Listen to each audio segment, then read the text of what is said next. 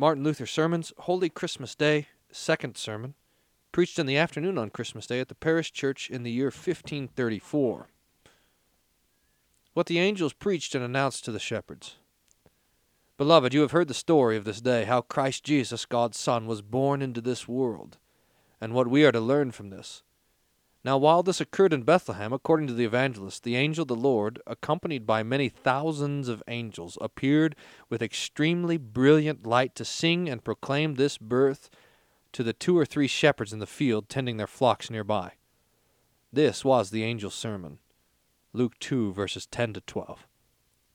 Fear not, for behold, I bring you good tidings of great joy, which shall be to all people.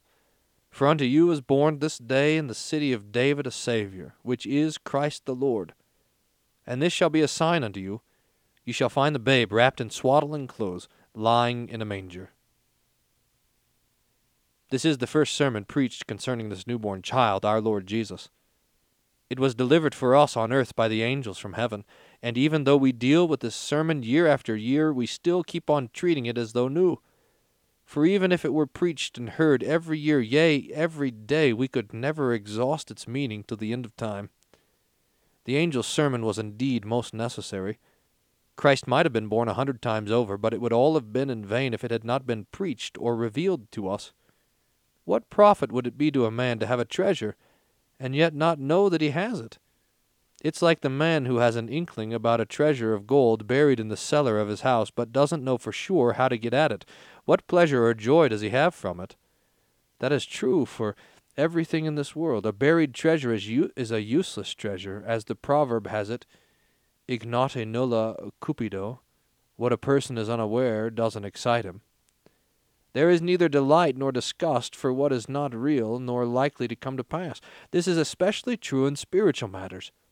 If the angels had not proclaimed this holy, wonderful, joyous birth and revealed this treasure to people, no one would have yearned for this treasure, yet alone relished it. None would have rejoiced. The bottom line is, as stated, what a man does not know cannot be dear to him. That is why the truly preeminent point in today's gospel is that the angel's proclamation made this birth known, to show us this treasure, so that we are not left unawares of having a treasure in hand, unable either to rejoice over it or to be comforted by it. Hence the pronouncement, Fear not, for behold, I bring you good tidings of great joy. These are truly key words, for the one speaking them is the angel of the Lord. The shepherds are terribly frightened by the great and dazzling light accompanying the angel's appearance and encompassing them with the Lord's brightness in a most unusual happening.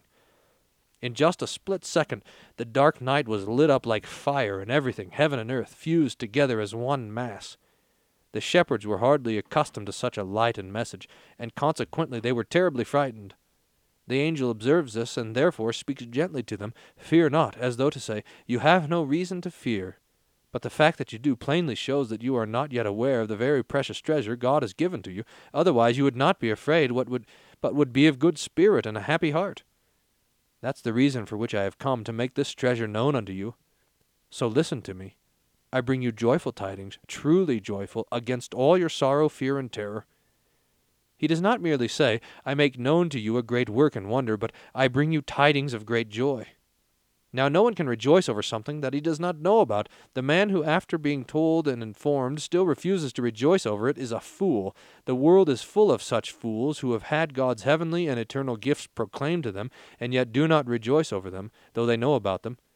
Accordingly, the angel does not merely term the birth of our Lord Christ a wonder, but a joyous thing, for it is his sincere intention to bring a message that would be overpowering, not useless, but would avail to make us rejoice over Christ's birth, and not just a little bit, but with exceeding joy.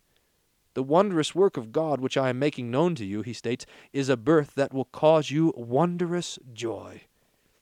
Here was the reason why. The devil had subjected all mankind under sin and caused a terrible, incalculable grief beyond human comprehension. In the first place, he precipitated us into original sin, including death with it. And not only death, but also all manner of evil. Daily in this world we live with murder, lying, betrayal, stealing, robbing, and all manner of shameful evil, depravity, and vexation, so that literally no one's life or property are safe for a moment, but everything is in terrible turmoil. But beyond such evil there is even a greater one, as God's word tells us, in that the devil takes hold of people so totally that they become mad and foolish. As a result of this wickedness and sin, the human race has become little more than a stinking, shameful, disguised tool of the devil. So despicable has he made mankind through sin that we could not possibly become more base. Eternal death and God's wrath take us by the throat. We are never at peace, but constantly plagued in body and soul here on earth, making it an enormous, woeful, fear-ridden kingdom of the devil. If we rightly think about it and weigh one against the other, however, such pitiful and heart-rending calamity in no way compares with the glory of this precious treasure and joy of a Savior, who is Christ the Lord, born for us. And with his message, the angel wants earnestly to divert our eyes and hearts from our devil-induced grief and sorry condition to this child, purposing thereby, like a golden-tongued preacher, to show us that the grief and sorrow brought upon us by the devil cannot in any way compare with the salvation and joy that is ours in this newborn child. In fact, when this joyous image reigns in a person's heart, then the evil launched by the devil becomes as nothing, though indeed always still very real and damaging. Whoever, therefore, desires to overcome and be safe from the devil's poison and evil must rivet his attention on these wonderfully comforting words of the angel, "Unto you is born a Savior." When this conviction reigns in our heart, the victory is already won. We can now counter. Though the devil throttle me, deeply embed sin in me, and inject me with his poison to bring me under God's wrath and everlasting judgment, yet will I not be overcome with fear and terror to the point of despairing. For great though this evil is, it cannot in any way be compared with the treasure God has given us through Christ. It is far greater than the evil the devil has brought about in us. We don't understand why God did not take charge over the human race in the same way the devil has dominion over people, but instead chose to become a true man himself. That near the devil cannot come to people, to become a human being himself, for although he can possess a human being, man remains man, and the devil remains the devil, two distinct persons and natures.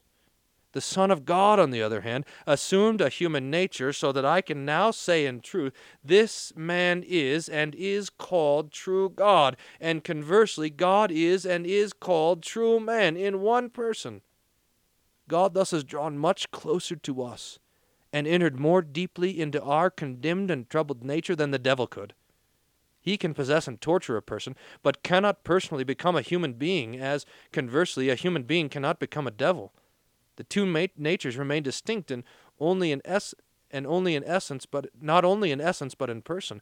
But with the Son of God, the two are one. He has our flesh and blood, born of the Virgin Mary, true natural man like you and me, except that he was conceived of the Holy Ghost without male semen, and did not partake of the devil's poison, sin and death, but possessed a completely pure, guiltless body and blood.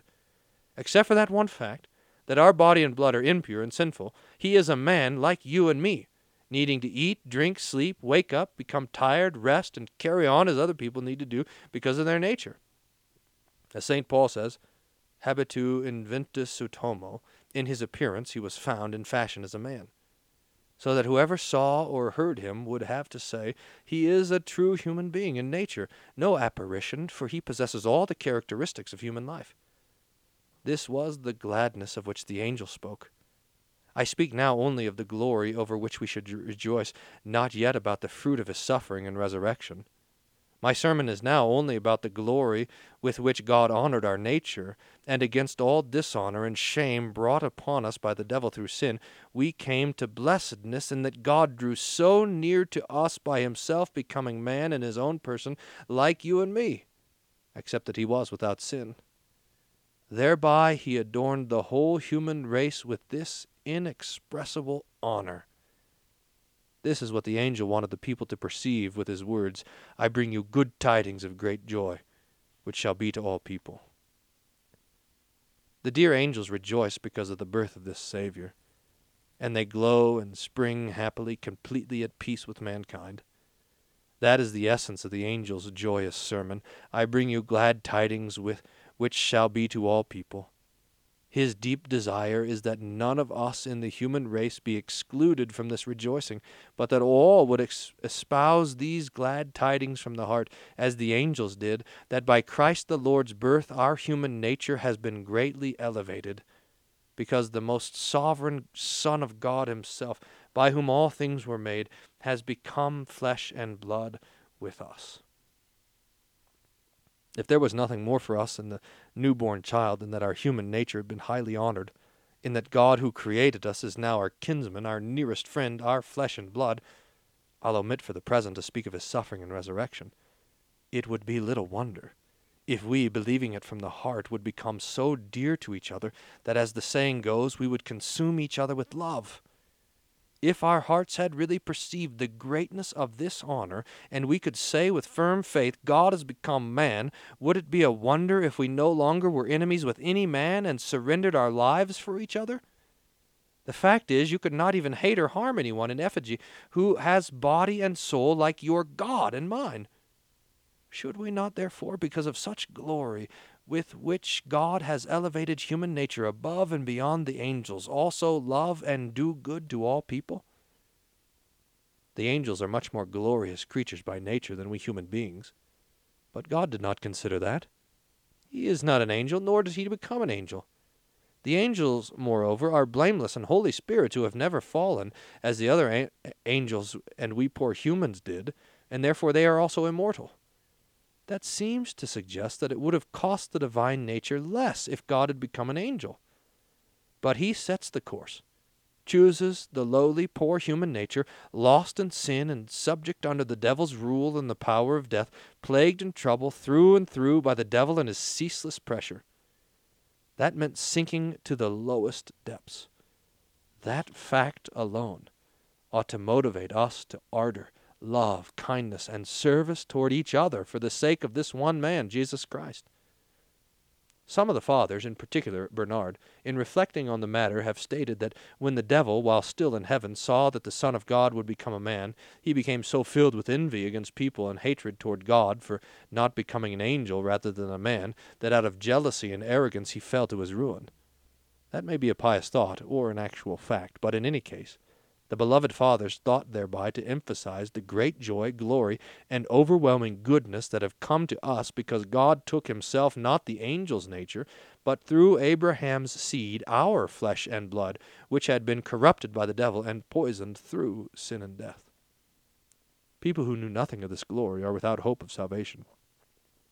But much worse are those who hear the message of the angels, or from the apostles, that God graciously embraces our human nature, honors and magnifies it so highly that not even the angelic nature equals it in comparison, in fact no creature made by God. But they do not savor it, nor do they have comfort or joy from it. You may be sure they forfeit their salvation. They neither fathom nor possess it. If my father were to become a great and wealthy lord, I would indeed be very happy. When one member of a large family of brothers is promoted, they all share in the joy and satisfaction. How great was Israel's joy when Joseph was elevated to prince in Egypt! It is a natural gladness. So how does it happen that we do not rejoice over this inexpressible honor and glory? Why doesn't it grab us in our hearts? And why don't we praise and thank God over the fact that he assumed our flesh and blood and now sits at the right hand of God, Lord over all creation? Whoever rightly perceives this in his heart should, for the sake of the flesh and blood above at God's right hand, hold dear all flesh and blood here on earth and be angry with none of his fellow men. Simply looking at the manly nature of Christ, our God, should rightly make all hearts rejoice and spread kindness all around, so that no angry thought would evermore occur. By the same token, whoever has really grasped the picture in his heart that God's Son became a man can hardly have evil intentions in his heart toward the Lord Christ, but only good. For I know very well that I don't relish being angry with myself or hurting myself. Now Christ is one with me, having flesh and blood like mine, so how could he possibly intend evil for himself, that is, towards us, who share in his flesh and blood? That is why I do not fret over the devil's vexing. When that picture reigns in the heart, then every instance of God's avenging wrath, as with man's fall into sin, or Sodom and Gomorrah, melts away. When we but think of this one man, who is God, and who has elevated our poor human nature by becoming man, God's wrath vanishes. As stated, they are not a derelict people, who, though they hear this, nonetheless willfully despise and disregard the treasure while they give attention to filling their pockets with money, building nice homes, and chasing after finery. It is, of course, the miserable devil who blinds their hearts so that they don't even give a second thought to these glad tidings. You may be sure that wherever greed, grumbling, jealousy, and hatred are present, there is proof positive that the light of the angel's message does not glow in their hearts, but is extinguished. For the present, as I have said, I am not speaking of the benefit of the power of our redemption, but only the birth of Christ itself, that he so honored our nature, our flesh and blood, by himself assuming it. By itself that should have melted our hearts and molded us into one cake as in the baker's oven, igniting such ardor within us that we come to each other. But this is a message that goes in one ear and out the other, just as we go into the church and come out again little changed. If we really embraced this picture with our eyes and hearts, a kinder, gentler person would result, and we would say, "How can I do hurt and wrong to that very nature which my God and Lord is so honored by himself becoming man?" But the devil seeks to keep that from being preached, and word has already been proclaimed, attempts to snatch it out of their hearts. The enthusiasts and the radical spirits dispute this with their arguments and ultimately lose the joy through their wise cognitions. And so the devil maintains his troops in the world, keeping the light from dawning or quickly extinguishing it. This is the one fact that ought to move us to great happiness and blessed self-esteem, that we have been so honored over all creatures, even the angels. We can truly boast, "My flesh, my blood, sits at God's right hand and rules over all things by his almighty hand." No other creature is so distinguished as is my flesh and blood, not even the angels. How can I, therefore, but love my neighbor and do good to him? Right there, however, is where the devil works his spell, as we have said, spoiling our joy through other concerns, so that we don't hold to this picture with our hearts as we should. If we possessed nothing else than this privileged station, it would be cause to spring and dance. But there's more to this joy than that we are honored above the angels, for a Savior is born for us. That really climaxes all. It goes far beyond the distinction and honor to our nature that the man Jesus also wants to be our Savior. That is the chief point and greatest reason why we ought to be joyful. Those people are lost who neither know nor have heard this, but as said earlier, much worse off are they who, having heard and known, still despise it, for the words melt heaven and earth together, make death into sugar, and turn all ills, of which there are plenty, into delectable wine. Where is the man who could have conceived this, that a Savior would be born to be our Redeemer? For that treasure is valid not only for the mother, the Virgin Mary, for her alone to possess in her motherhood, but for us all. "Unto you," states the angel, "is born a Savior, which is Christ the Lord." The angel speaks to the shepherds. They were Jews and knew very well the meaning of Savior in their language, that it signified Lord and King. But the greater part of the Jews erred on that point, thinking that Christ would be a Lord and King over a physical realm. That was not the meaning. The angel had something higher in mind, so he stated, "Unto you a Savior is born." In other words, till now you have been held captive by the devil in sin and death, plagued by him with water, fire, pestilence, and sword. Indeed, who can tell all the evil? The whole of poor mankind lay under his tyranny, souls misled by idolatries and lies, many more times than our bodies ravaged by the French disease, syphilis. Consequently, the poor, thirsty, weak body also had no rest from the devil, nor was eternal death far behind, with soul and body so afflicted. These are the devil's arts and weapons. However, the angel says to you, who now lie captive in this proud, shameless, evil, poisonous spirit, who is this world's prince and God, a Savior is born. The little word "you" should make us glad. For to whom does the angel speak? To trees and stones? No, to people, and not to one or two, but to the whole human race. So what are we to conclude? Shall we continue to doubt the grace of God and say, St. Peter and St. Paul might rejoice over the Savior, but this noble, precious treasure does not pertain to me, a poor sinner? Beloved, when you say he does not belong to me, I will in turn ask, to whom does he then pertain? Did he come for the sake of geese, ducks, and cows? You forget who he is. Had he come for the sakes of helping other creatures, he would have taken those creatures' nature, but he became the Son of Man exclusively. Now then, what are you? Who am I? Are we not all human beings? Yes. And who other than people are to receive this child? The angels have no need of him. The devil does not want him. We, however, need him, and for our sakes he became man. It behooves us, therefore, to welcome him with gladness, as the angel here says, "For unto you a Savior is born."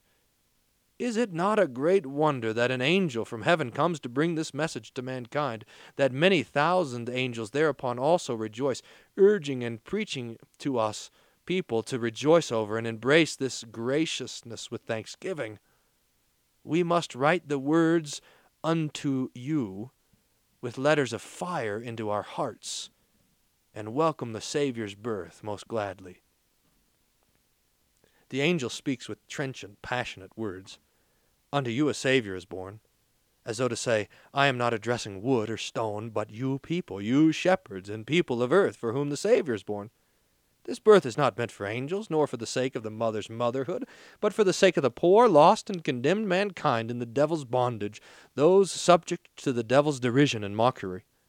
Should we not therefore embrace with thanksgiving the Savior who was born for us?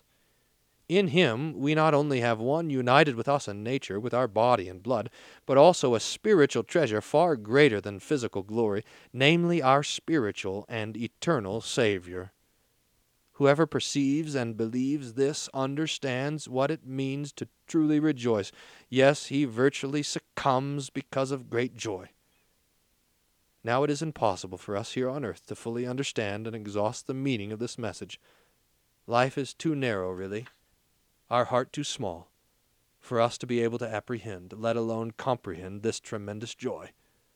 For one's heart really to be able to embrace it, it would cause it to burst and die. Experience tells of how some people even die from fright and sorrow, some because of great joy. In like manner, this gladness is so great that were the human heart fully to assimilate it, body and soul would be torn apart, and the person would expire. Now, even though we are unable fully to grasp and comprehend this joy, we should at least partake of its fruit by becoming kinder, gentler people who bear our neighbor no grudge, yes, do good even to our enemies, remembering the role model that God himself became man. But we see how feebly things go with us, also as regards the fruit that ought to follow, let alone that such gladness should fully reign in our hearts and be fully understood. The greater part of mankind continues with the old Adam. Envy, hatred, and other evil vices, a sure indication that the angel's message is not actually believed, or at best, feebly. Otherwise, some minimal fruit would at least result, even though we did not fully appreciate it. The stronger the faith is, however, the more joyous will be a person's perception of this overwhelming grace. It is impossible for a human heart not to rejoice, if indeed it believes that it has a Savior from sin, death, and all evil. Such a person who has found a physician who can cure his fever, disease, and personal ailment will rejoice. Yes, with thanks he will promise the dear doctor that he will never forget his good help. He has such heartfelt gratitude for the well-being he feels in his body. Surely rejoicing must be even greater when from the heart he believes that a Savior, who is Christ the Lord, has been born for him to provide him genuine security against sin and everlasting death. The greatest number of people, however, seek after another kind of joy, one that provides tranquility, recreation, and pleasure here and now, but not for one moment are they free from anxiety. It illustrates how, like a dream, we receive this very joyous message and then snore away. The dear angels preached and sing indeed, but we godless people sleep on, with the treasure before our eyes and ears, but pay it no attention. Then the smart aleck, who hears that word and finds no joy in it, may in truth regard himself to be a lost individual. What, after all, will cause a heart to be joyful, if it cannot rejoice over the angel's message? Unto you a Savior is born. Whoever is not changed for the better by this word, and made more godly, praising and thanking God, whoever does not relish this heavenly wine, nor has in his heart is warmed by this fire to become kinder and gentler to his neighbor, him will the judge and hangman make more pious, for he is beyond reprieve. The fact that he's not set ablaze by this fire, nor drawn by this heavenly wine, that Christ is our brother, yes, has become flesh and blood with us, plainly shows that he is a lost and condemned man. Accordingly, let it be a negative rebuff against our coldness and torpid resistance, causing us to pray from the heart for his grace, that by the Holy Ghost he might change our heart and help us. The angel thereupon delineates further what sort of Savior he is, namely, Christ the Lord. The sermon is short, but it compresses the entire Holy Scripture in one bundle. Were a man to try to delineate it, it would take him longer, and he would need to cite the witness of the prophets about this child's birth. In other words, when the angel says this Savior is born to you is Christ the Lord, he means that he is the Savior whom the patriarchs and prophets foretold, and whom with all their hearts they yearned to see. They well understood that he was to come, but they did not live to see his coming. But now the Savior himself, Christ the Lord, has been born. Christ himself states this fact to the Jews, John 8:56. Your father Abraham rejoiced to see my day, and he saw it and was glad. What indeed would Abraham, Isaac, Jacob, and all the fathers and prophets have done if they have lived long enough to see that Christ had been born? With longing they prophesied concerning him and rejoiced exceedingly about his coming. They were consumed with anticipation, while we are frozen stiff with ingratitude and disdain. This very Christ and Lord has now been born, the angel tells the shepherds. He will put all things in order, freely bestowing the gift of righteousness, everlasting life and salvation, which were lost as a result of sin, and making heaven and earth new and at peace again. The Lord and everlasting Sovereign is born. Be comforted and undaunted. Be brave and glad, renewed in courage by him. For it is not Joshua or David whom you have, but the one and only Savior, who is Christ the Lord indeed. He will not cast you into hell, but will rescue you, nor judge and condemn you because of sin, but will forgive you your sins, nor be angry with you, but will greet you with friendly laughter. He is your brother and kinsman, and on top of it your Savior, King and Lord. He dies for you, redeems you from sin, death, and the devil. Whoever believes on him and rejoices in his birth is saved. Whoever finds no joy in his birth, nor thanks God for it, belongs to the devil. So much in brief concerning the angel's sermon. Let each one search his own heart, whether he rejoices because of it and whether he loves his neighbor. If he finds no gladness in it, he should know that he is a lost and condemned man. Whoever rejoices over it and loves his neighbor, let him thank God and pray that his joy might increase, becoming ever more complete. Amen. This has been a sermon from Martin Luther on Christmas Day, the second sermon preached in the afternoon of Christmas Day at the parish church in 1534.